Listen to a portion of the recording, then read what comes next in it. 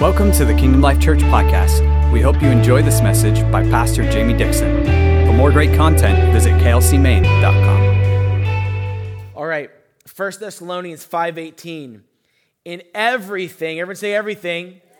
In everything, give thanks, for this is God's will for you in Christ Jesus. Many of us are very familiar with it. In everything, give thanks. But I think we're very unfamiliar with, for this is God's will for you in Christ Jesus. What a profound statement. The very fact that giving thanks is pulled together in this moment as this is the will of God for you, that in everything that you would give thanks. For us to understand why this is the will of God for us, we have to understand that word give thanks. That word is the word Eucharisto, which is where the word that the Catholic Church gets Eucharist. Or the Eucharist is a service or a moment where believers would celebrate the Last Supper and they would remember the body and blood of Jesus Christ. They would take communion. It is the same word that's used, give thanks, Eucharisto, is the same word used at the Last Supper when Jesus took the bread and broke it and he gave thanks. And he says, this is my body, which is broken for you. Every time you eat it, do it in remembrance of me, and shared it. He took the cup after supper and he gave thanks. When he gave thanks, it was Eucharisto. He gave thanks and he poured the cup and says, this is my blood of the new covenant. Every time you drink of it, you do it in remembrance of me. In 1 Corinthians, it actually says that every time that we eat this bread and we drink this cup, we declare and proclaim the Lord's death until he comes. Jesus said, unless you eat my flesh and you drink my blood, that you can have no part with me. But for those who eat my flesh and drink my blood, I am in them and they are in me, right? We understand that in this moment where Jesus is giving thanks and breaking the bread, when he says, he says in every situation, in every moment, how many of you guys know that that's not just a response to breakthrough? That's not just a response to a solid week. It's not just a response to answered prayer. He said in everything, everyone say everything. Eucharisto. Give thanks. For this is the will of God concerning your life. I need you to understand the very fact that we are using this word and we are pointing directly to the moment where Jesus broke his bread and he gave his body to his disciples. We got to understand the entanglement of layers that are all in this moment of understanding. That Jesus, when he gave thanks and he broke the bread and he gave it, what he was saying in that moment is, because here's what we have to understand, that word Eucharisto, this is what it means. It means God's grace works well for me. The word give thanks, it means God's grace works well for me. It doesn't mean God did good things. It means that God's grace prevails. God's grace works. God's grace is enough for my life. Right? And so in the moment where Jesus takes the body and he breaks it, he takes his blood and he pours it in the cup and he breaks it and he gives thanks, what he's saying is I am going to accomplish all that you need for life and godliness. I'm about to release grace. When he takes the body and he breaks it, he says, I know that you're broken, but my grace will make you whole. When he takes the blood, he goes, I know that you are poor, wretched, and blind, but my blood will make you clean and holy as I am holy. What he says is, he goes, it will not be based on your accomplishments. It will not be based on what you perform or how you do it. But I'm going to pour out my blood and your righteousness will be imputed through my accomplishments and not yours. He says, I'm going to take all the shame of the former covenant where you were separated and distant, and I am going to make myself real, tangible, relevant, and I'm going to abide inside of your being. In that moment where he says, God's grace works well, give thanks, and he breaks his body, he goes, this is the will of God concerning you, is that in all the days of your life, that you would fully access everything the cross made available to you. You should be more excited about that. He says in this moment, he's saying, give thanks because I've made it all available. All healing is available in me. All righteousness is available in me. All joy is available in me. All peace is available in me. All victory, all breakthrough, all provision, all healing, everything is available in me. Give thanks. God's grace has accomplished it all. And he goes, so this is the will of God concerning you, is that you would recognize, understand, and come into alignment with the reality that I've accomplished it all and everything is in me. Amen. This is God's will concerning your life. How many of you guys know that Thanksgiving is not a response? Thanksgiving is not a response. Thanksgiving is a confession. Thanksgiving is coming into awareness in God's consciousness. It precedes experience. We're very used to, I give you a gift and I say thank you. But he invites us to give thanks in all things. Why? Not because God has performed something, but because he is who he says that he is. And if he is who he says that he is, then I can abide in this moment in my understanding and knowledge and consciousness of who he is.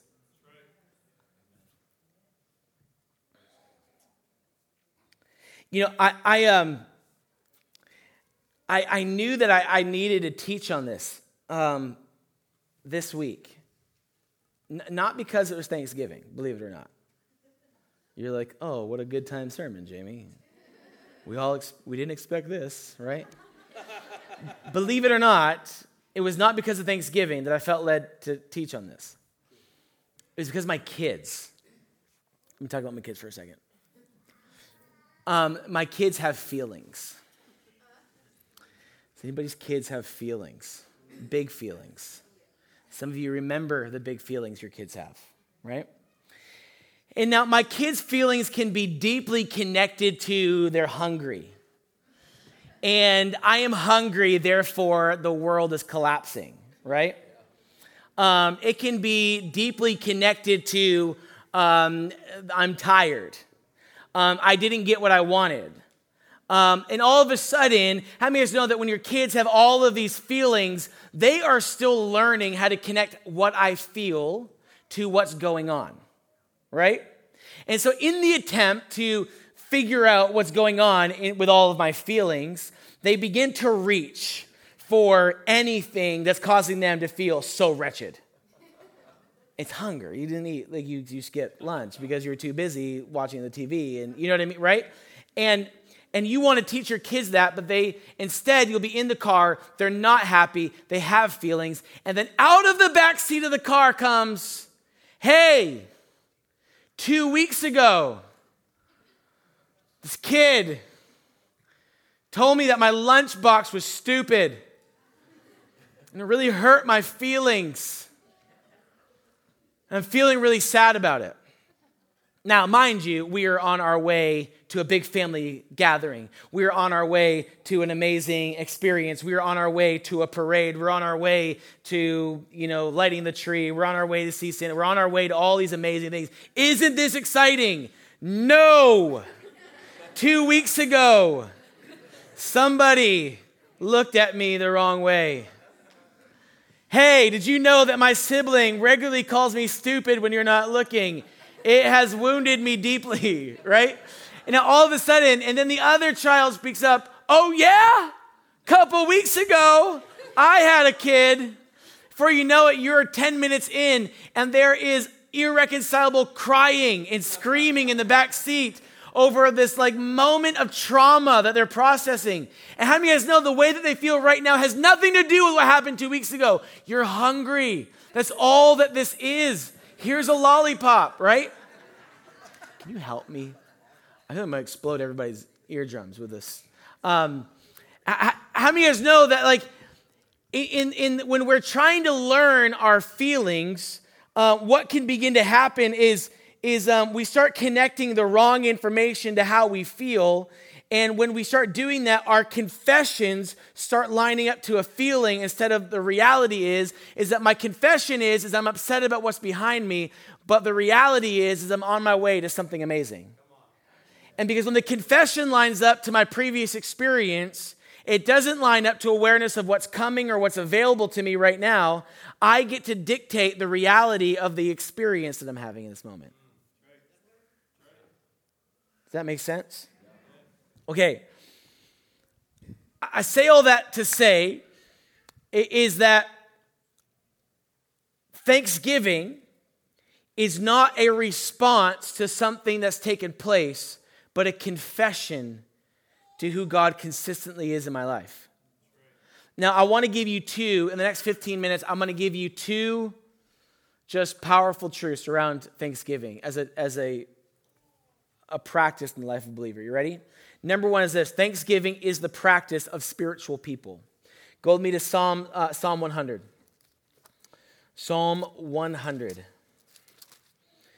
Thanksgiving is the practice of spiritual people. Psalm 100, verse 3. Know that the Lord, He is God. It is He who has made us, and not we ourselves. For we are His people and the sheep of His pasture. So enter His gates with thanksgiving and into His courts with praise. Be thankful to Him and bless His name. For the Lord is good, and His mercy is everlasting. His truth endures to all generations. The Lord is good. His mercy is everlasting. His truth endures to all generations. This last line is not first written in Psalms 100. This was actually a common chorus sung by the Jews through much of their history. Now, you guys remember the story of Jehoshaphat. And Jehoshaphat and all of Judah is in this moment where they are surrounded by Ammon and Moab, and they are outnumbered, and they can't win the battle that they can see with their eyes. And so Jehoshaphat looks at the crowds of enemies surrounding them, and he looks to the Lord and goes, Lord, I don't know what to do, but my eyes are on you, right? And he gets some trumpeters and worshipers, and he sends them into the middle of the battlefield, and they stand there and they say, you are good and your love endures forever. And a spiritual chaos comes on the enemy's camp. They fight each other, and Israel is left there in the field singing to the Lord, watching their enemies fight each other, right? Now, mind you, this is not the first time that chorus was sung either. The first time that Israel ever heard the song, you are good and your love endures forever, was actually out of the flame of Shadrach, Meshach, and Abednego. When Shadrach, Meshach, and Abednego were thrown into the furnace, and the fourth man appears in the fire, right? They're thrown into the furnace. One of them, whose Jewish name was Azariah, he gets thrown into the furnace, and he begins to sing a song. And the song goes like this. It's not in the scriptures. It's actually in the Torah. This is known among Jewish scholars as a very common thing, and it's repeated all throughout scripture. Azariah begins to sing a song, and he begins to sing this song that goes like, you are the one who causes the sun to rise and start each day without fail. You are the one that causes the seas to come and to go and to return to its place again without fail. You are the creator of everything inside us. We only have breath because of you. And all of these confessions of the greatness of the Lord. And at the very end, it goes, for you alone are God. You are good and your love endures forever. That song is being sung, not in response to their deliverance, but as they're standing in the middle of the fire. And as they sing this song, boom, appears a fourth man in the fire, and they're not burned. That song was not a song of victory after battles. It was a song that the Israelites sang whenever they were facing an impossible situation. When they're standing surrounded, you are good and your love endures forever. So understand this. When he said in Psalm 100, where he goes, enter his gates with thanksgiving, his courts with praise. And he starts off with the acknowledgement, for you are the creator and we're sheep in your pasture. Enter his courts with thanksgiving, his gates with praise. For your love endures forever. And your mercy is everlasting, your truth endures. How many of you guys know that Thanksgiving is not circumstantial? Thanksgiving is awareness of the consistent nature of God. It is a confession that we make when we're feeling other things about the possibility, the potential, and who God is in the midst of every circumstance. It's making sense. I believe that one of the greatest measurements of spiritual maturity is God consciousness. What does that mean? I would say, now there's a lot of people in this room with a lot of life experience, and I don't want to be rude. But in the kingdom, what makes you wise is not what you've experienced, but your knowledge of God. Can I say that one more time? We can have 1,000 stories, but stories will never give wisdom unless we've extracted who God is in the story. I don't get to give away my experience. I get to give away the knowledge of God. We can be trained throughout years to find God in all seasons. But spiritual maturity will be defined by our God consciousness.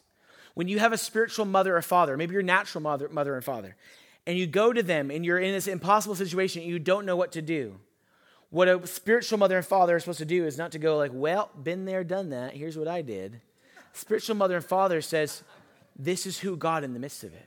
This is where God is. This is what God is doing. God consciousness is spiritual maturity. The ability to see, experience, feel, know, and follow God through all things. This is spiritual maturity. I want to present to you is that thanksgiving is the practice of spiritual people that lead to spiritual maturity. Because what it does is it calls your soul into recognition. It's a confession of your mouth to cause your soul to come into the reality of who God is in all seasons and circumstances. Spiritual thanksgiving is a discipline of calling my mind into alignment with God's goodness. I'll double down on it by showing you what happens even when we stop giving thanks to the Lord or coming into recognition. Are you guys all right? Yeah. I feel the tryptophan still is lingering. It's just still in people's veins. It's all right. There's mercy for that. Romans chapter 1, verse 20 is one of the most profound scriptures about the process of sinful corruption. And it actually lays out how sin corrupts the being of man. And have you guys ever seen like the process of like somebody loves the Lord? They go through a place of brokenness and pain. And that place of brokenness and pain, they start actually attaching confessions of negativity to it. And then all of a sudden they're attaching confessions of negativity. They separate their life from the people that cause them to come closer to Jesus. And in their separation, they become vulnerable to the attacks of the enemy that wants to instill or arouse sinful parts of their life. And that process then begins to lead not only to corruption of mind and thought, but also begins to go into addiction and strongholds get established in their life. And before you know it, they are so far from the Lord that they can't even remember the days that they were near him. Has anybody ever seen that play out? And Romans chapter 1 actually teaches us how this whole thing happens. And in Romans chapter 1, verse 20, it says, "For since the creation of the world, his invisible attributes are clearly seen, being understood by the things that are made, even his eternal power and Godhead, so that they are without excuse. Because although this is speaking concerning mankind, because although they knew God, they did not glorify him as God, nor were they thankful. But they became futile in their thoughts. Their foolish hearts were darkened. Professing to be wise, they became fools." And then it goes on and they begin to exchange what was natural for what was unnatural. And it goes on this whole progression of sinful behavior and how it's led to the most corrupt environment that we've seen. Right? And so what he's saying here is he's saying that God's visible, God's here, he's been faithful, he's been showing up. But in the midst of it, a people did not give thanks.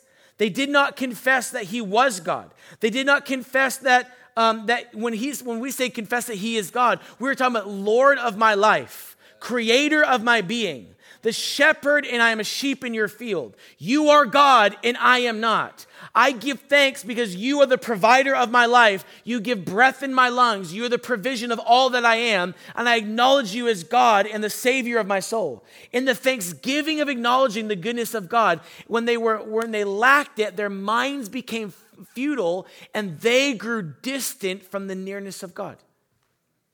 Is this making sense?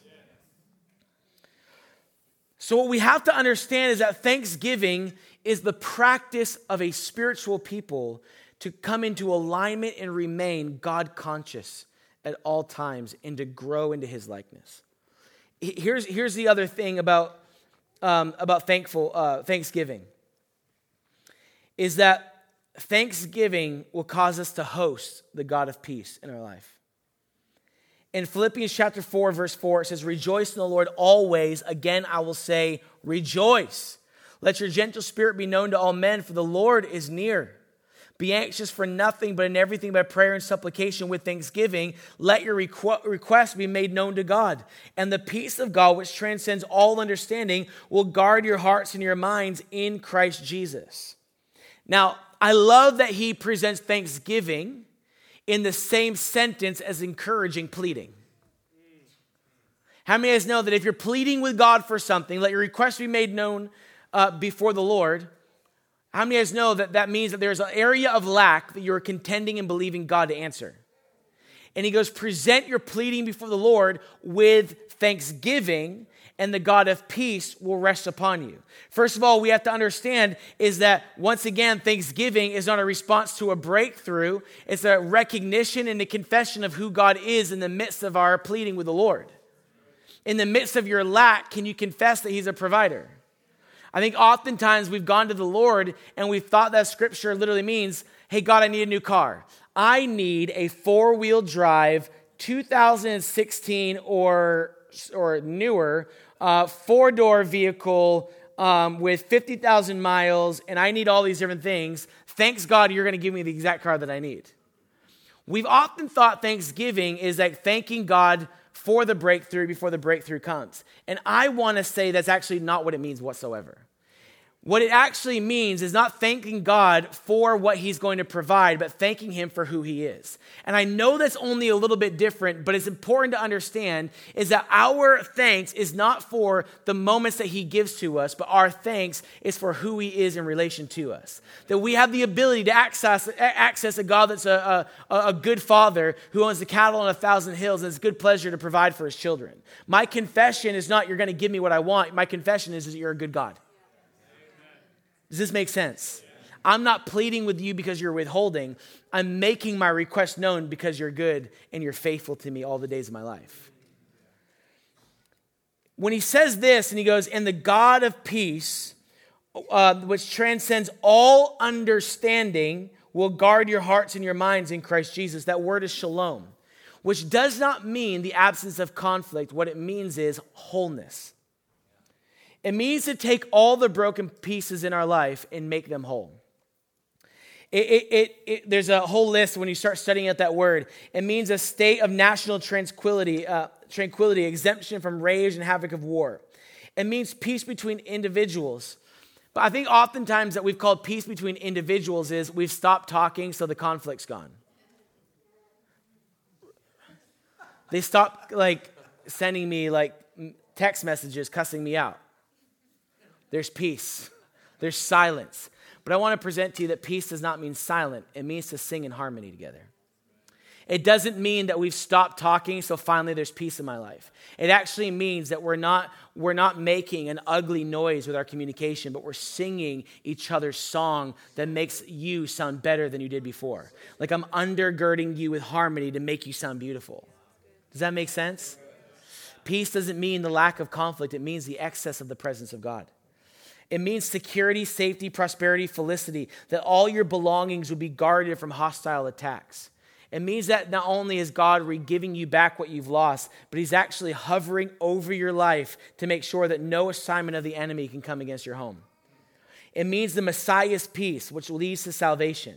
It means that the shalom peace of God is that I am praying that every thought, every emotion, every place of brokenness inside of your life that's running 6 ways sideways, that is causing so much disruption, anxiety, lying to you, and stealing your joy, would come under the salvation of the Lordship of Jesus Christ. That it would fully be restored into the Messiah's plan for your life, which is wholeness and healing and victory and breakthrough. That God would arrest everything inside of you that is not aligned to truth and bring it to truth. This is what shalom means. That God would take that which is fractured and which is broken, and he would make it whole.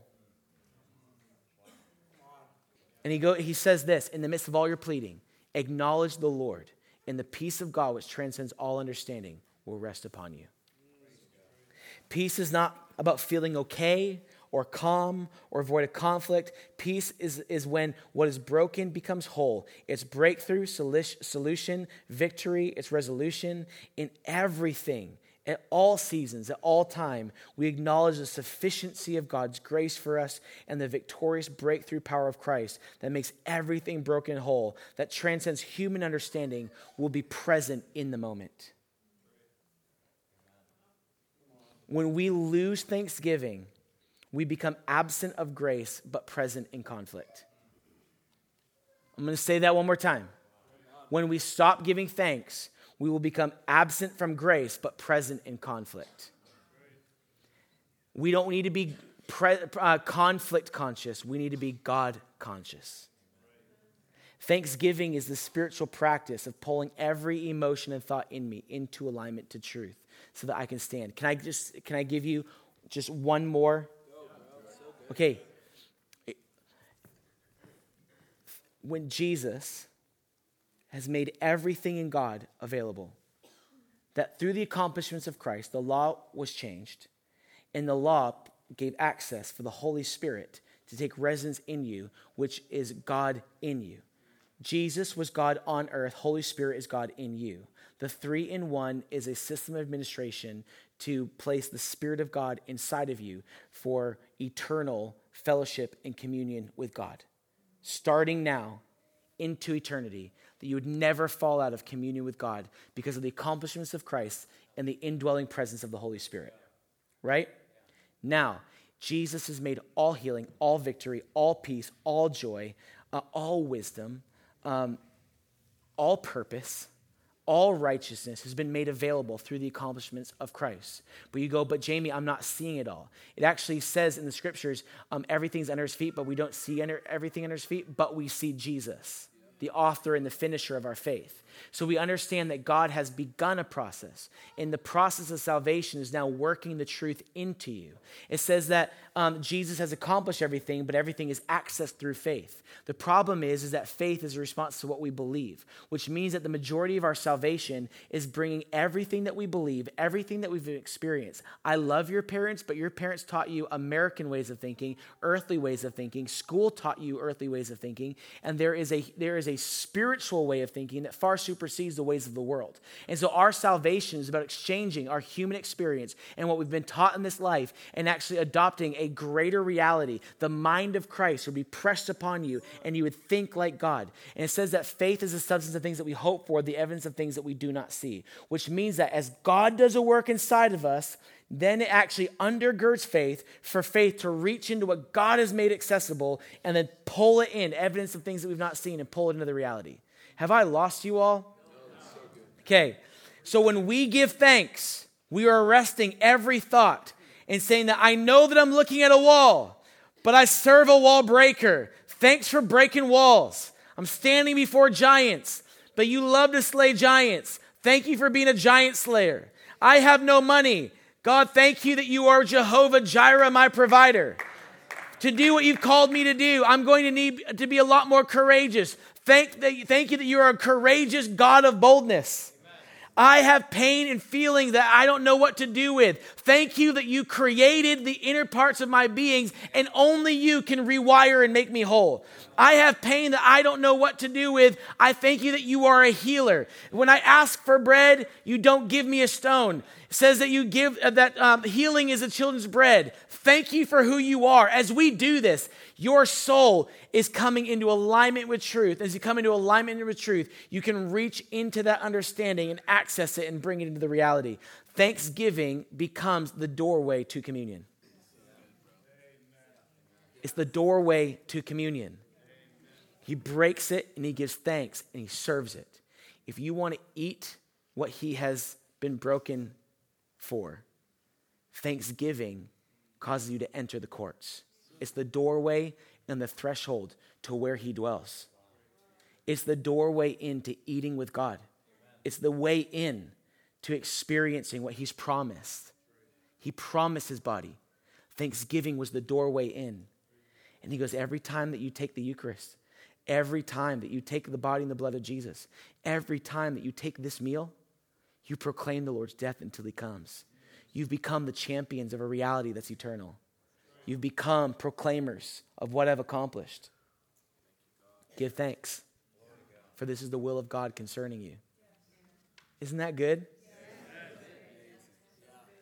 And I want to say this, it's not a response. It's a discipline and a spiritual practice to give thanks. If you're waiting to give thanks for when God shows up and think that that's the will of God for your life, is just make sure, I'm going to do this, but make sure to say thank you.